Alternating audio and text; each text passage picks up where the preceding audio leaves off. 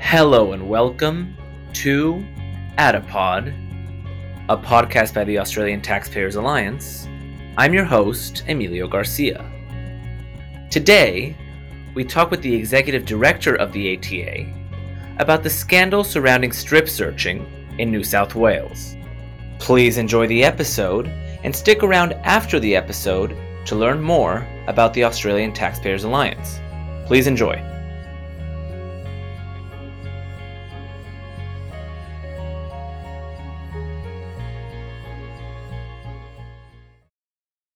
So here we are once again in the Australian Taxpayers Alliance office. I'm joined by the executive director of the ATA, Brian Marlowe. G'day. Brian, how's it going? Good. Good.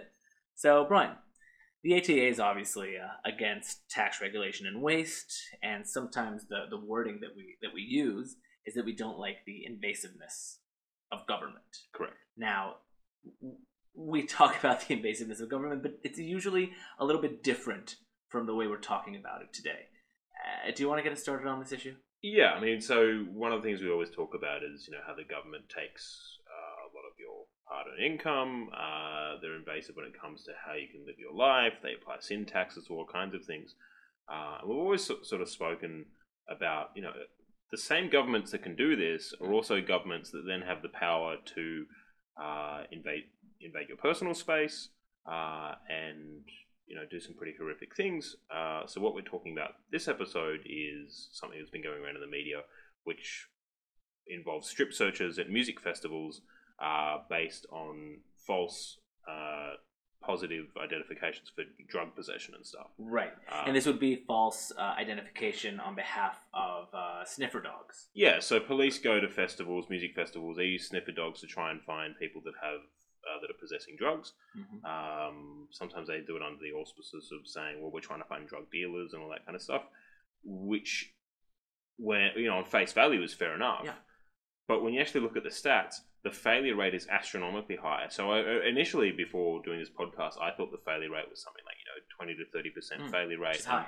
And most of the time, the dogs would actually find some of the drugs. It's actually a 15% success rate. So those are really abysmal numbers. That means if a sniffer dog sniffs out 100 people, only 15 of them will actually have drugs on them. Right.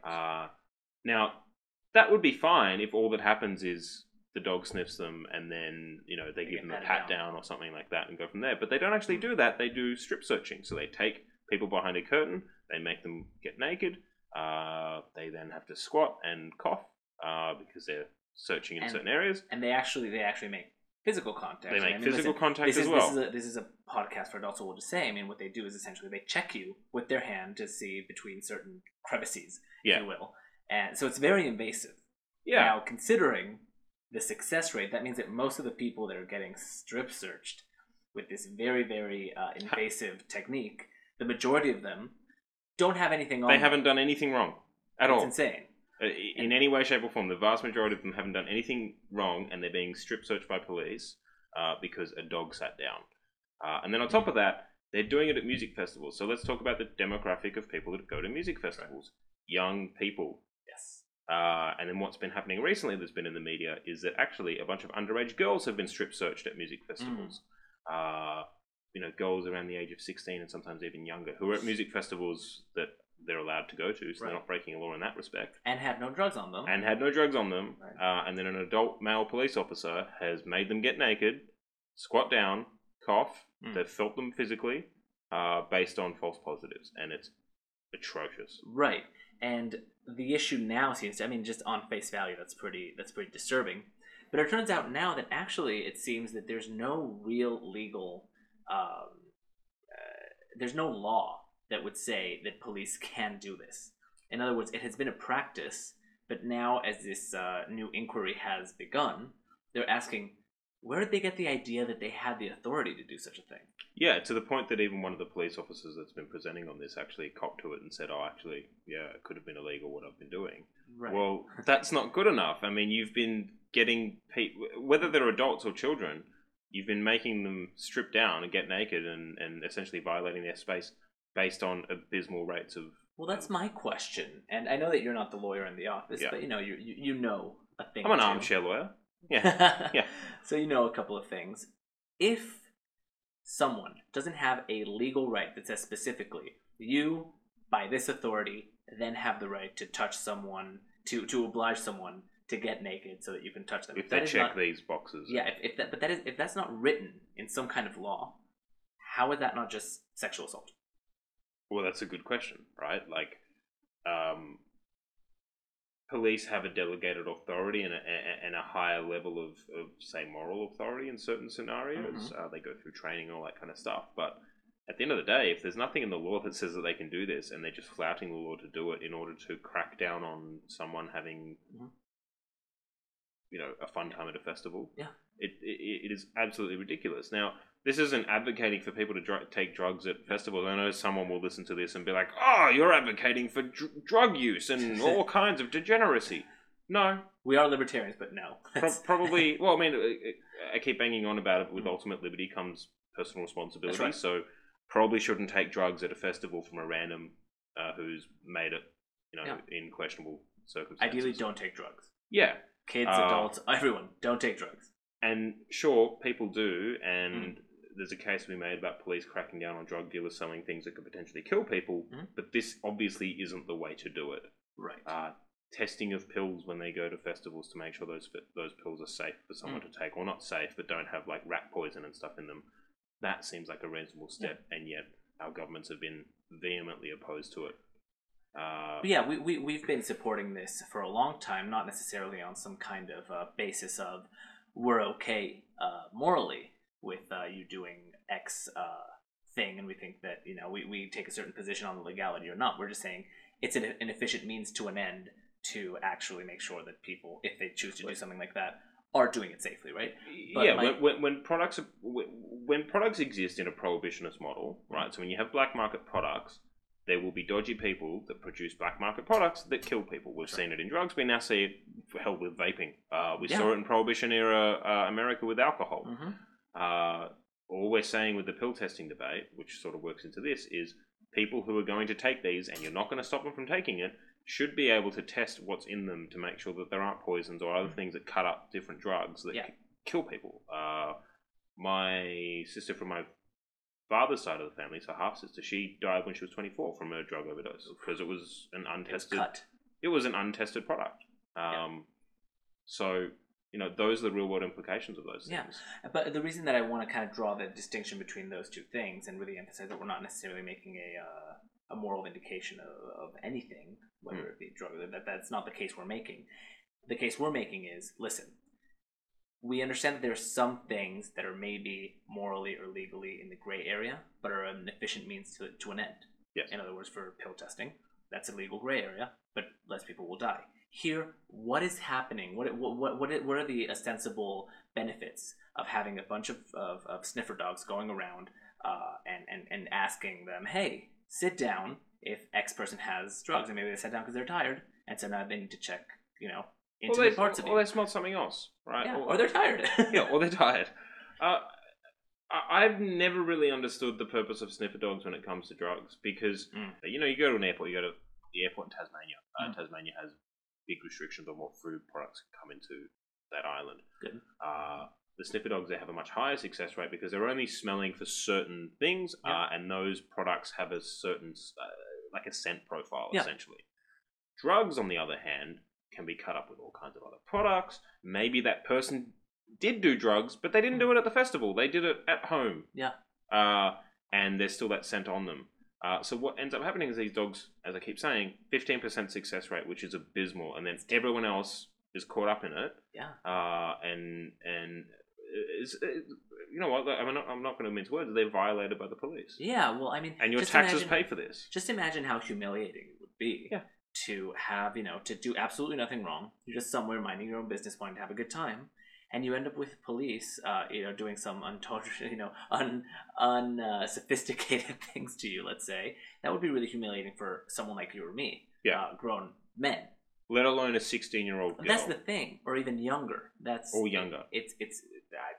I don't even know how I would react as a parent to something like this. Well, some of these girls are traumatized. There's been article after article about a lot of these girls and guys who have been violated by the police, and they're traumatized from it, and it's totally understandable, and it's ridiculous, and yet we still keep continuing down this process. And what I keep coming back to is your taxes are paying for this.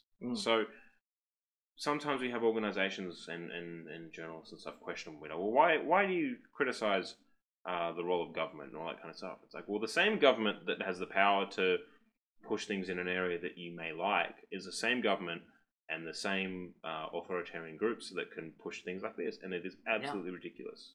Yeah, no, absolutely. I don't think we'll find much disagreement here. I'm sure someone will hate this podcast because we basically didn't say for 30 minutes straight drugs are bad. Well, we can say it now. Drugs are bad. Well, some. Yeah. I like the ones that save lives. Yeah. Those are good. But I do remember the point that you made. Some drugs, since they're unregulated, they're cut with other things. And one of the things that I remember someone telling me are often used to cut certain drugs are soap soap products. So like Ajax or something. Yeah, Omo. So we don't tend to have Ajax here. We have more like Omo and things like that. They're cleaning powders. And they use those to cut up ecstasy pills. They use those to cut up cocaine to bulk it out. So if you wash your clothes with that, maybe you put a little bit extra in your washing machine this morning. Maybe the dog's going to say, "Oh, I recognize that smell." Yeah. And so just your cleanliness. I recognize that Omo is in drugs, and also I can smell it off these clothes. So okay, done. I'm sitting down, and we're talking about dogs. They have the intelligence of a toddler at best. Yeah. Like I've got a border collie Kelpie, she's got about the intelligence of a toddler. Yeah. Beagle's roughly the same, and that's what they use for sniffer dogs. So we're relying on toddlers to tell us who has drugs. Well, we're relying on children for a lot of things, but that's a subject for other podcasts. What I found interesting, though, is that it goes a little bit further than that. So a lot of these people have been strip searched because of their reaction to the dog. So the dog doesn't even sit down next to them or bark at them or whatever. They just don't like the fact that a dog's sniffing them. Yeah, and so they flinch or they act a little nervous or whatever. And like, hey, why did this dog that didn't identify you as a threat scare you? Therefore, you must have drugs. Yeah, strip down, and I'm going to make you squat and cough. Yeah. Yeah, it's... My previous boss, when I used to work for Seven Lion Home, once said, I forget what the issue was, but police were really heavily handed cracking down on a bunch of things. And he said, in a press interview, he said, there's a saying out there in Australia, all cops are bastards. And the police have to do a lot of work to unearn that moniker. Well, it's very hard for people who dislike cops and people who go to festivals to not have that feeling when all they want to do is go and listen to the chats and have a good time on a weekend. Yeah. And because maybe they don't like dogs, maybe they're fearful of dogs, because they acted a little weird when a bunch of goons came up to them, all of a sudden, done. Right. Strip search them. I don't think, and I don't want anyone misinterpreting us as being anti-law enforcement. Obviously, we take a very positive approach to law enforcement and policemen, and obviously they're doing a lot to protect us, and it can be a thankless job. But as you say, are we really supposed to just put this kind of respect for law enforcement above recognizing a clear breach of our rights and our children's rights in a really egregious way? Well, but I think even just that line there sort of goes to show how much power police have. So even when criticizing cops for doing bad things, it has to be prefaced with, well, look, we're not criticizing all police. We all know that police do good work. Like, yeah, we get it. Right. Police put themselves on the front lines. There are police out there that do really good work. So what you just said is kind of a good example of how, the police force in Australia is so revered and given so much moral authority that even when criticizing them for doing objectively bad things and fucking things up, we have to preface it with, and now we're not saying all cops are bad, and there's some good people in the police force that do good work. It's like, yeah, okay, good, we know that. Yeah. This is bad, and they should be criticized and damned for it. Right. But people really pussyfoot around the issue. Cops should not strip search children. Yeah. End of story. Seems like an uncontroversial statement. Yeah. Essentially, what we're doing is we're playing political correctness. Yeah. So it can be like, oh, I really like that thing Trump did with taxes, but I don't like Trump or something. I don't like him because his tweets are so very mean. Yeah, and I think we're falling into that trap. It's like, cops did a bad thing here. Don't do that bad thing. Right. Like, oh, do you hate them? Like, no, of course. Like, what? No, I'm criticizing that thing. And I do think that, this could rise to the level of gross negligence, I'm assuming. At the very least, yeah. I don't know exactly where that fault lies. I would say if you said that you could identify 3 or 4 police officers that were doing this routinely, then you would say that it's 3 or 4 individual policemen who are engaging in bad conduct that is illegal or unregular or something like that. But if we're seeing this as a pattern that is repeating itself by different policemen, police people, in different, just because we're politically correct now, in different situations, then I think that the negligence would fall elsewhere in whoever is running the institution. Yeah, I mean, or whoever's pushing police to carry this out. Or telling them that it's appropriate. Or telling them that it's appropriate, or telling them that it's within the letter of the law when it actually isn't. Something needs to be done about it, and people need to be held accountable. One thing I will say, though, is it seems to be a lot of women who are the ones that are ending up in these media storms. Now, that, to me, raises some concerns, because I'm going, why is it only the women that are getting strip searched? It's not only women, but why does it seem to be a lot of women that are getting strip searched? Yes. Specifically teenage women. Probably women who are young and maybe aren't the types to make complaints. Yeah. Until they do. If there's a disparity, it seems almost predatory in certain ways, and yes. it is absolutely disgusting, and a lot of questions need to be asked about There's this. a lot of questions. Now, it can be, multivariate. I don't have the actual figures regarding how many men and how many women there are. If it's disproportionate, I think that's I would be surprised if it wasn't disproportionate, just based on the reporting that's going on. Yeah. Well, the inquiry hasn't finished, so we don't really have all of that data. But I guess what we can kind of move into now is why we feel something like this to be necessary at all. Now, we get a lot of pushback. Obviously, we know some people who are a little bit more socially conservative, and have a lot of issues with the concept of drug liberalization in any sense. And they have good points, by the way. There are obviously negative ramifications on society for drug use and so on. But what we have here is clearly just many institutions and many behaviors and many types of crime that are generated through this illegalization. We have to create a gray area framework to make sure that the people that are taking drugs aren't taking some kind of very harmful disease, so they can take it at a concert and not die. Things like that, and it boggles the mind a bit. Why is it that we continue to go down this path? It's failed clearly, so why? Yeah, I mean, when it comes to the drug war, drugs win every single time. And the issue is okay, sure, you're a super conservative person who thinks that people should not do drugs. I understand that position. People probably shouldn't do drugs, but people do. That is the reality of the situation. We're never going to live in a utopia. Yep. The question is, how do you best manage it? And one thing I want to sort of cast back to, I keep going back to Prohibition era America when it comes to alcohol prohibitions. Right. So a lot of people now, when they're making an anti-drug argument, they're like, well, I mean, okay, maybe we'll legalize marijuana, or maybe, mushroom or something like that. But heroin, well, you could never do that.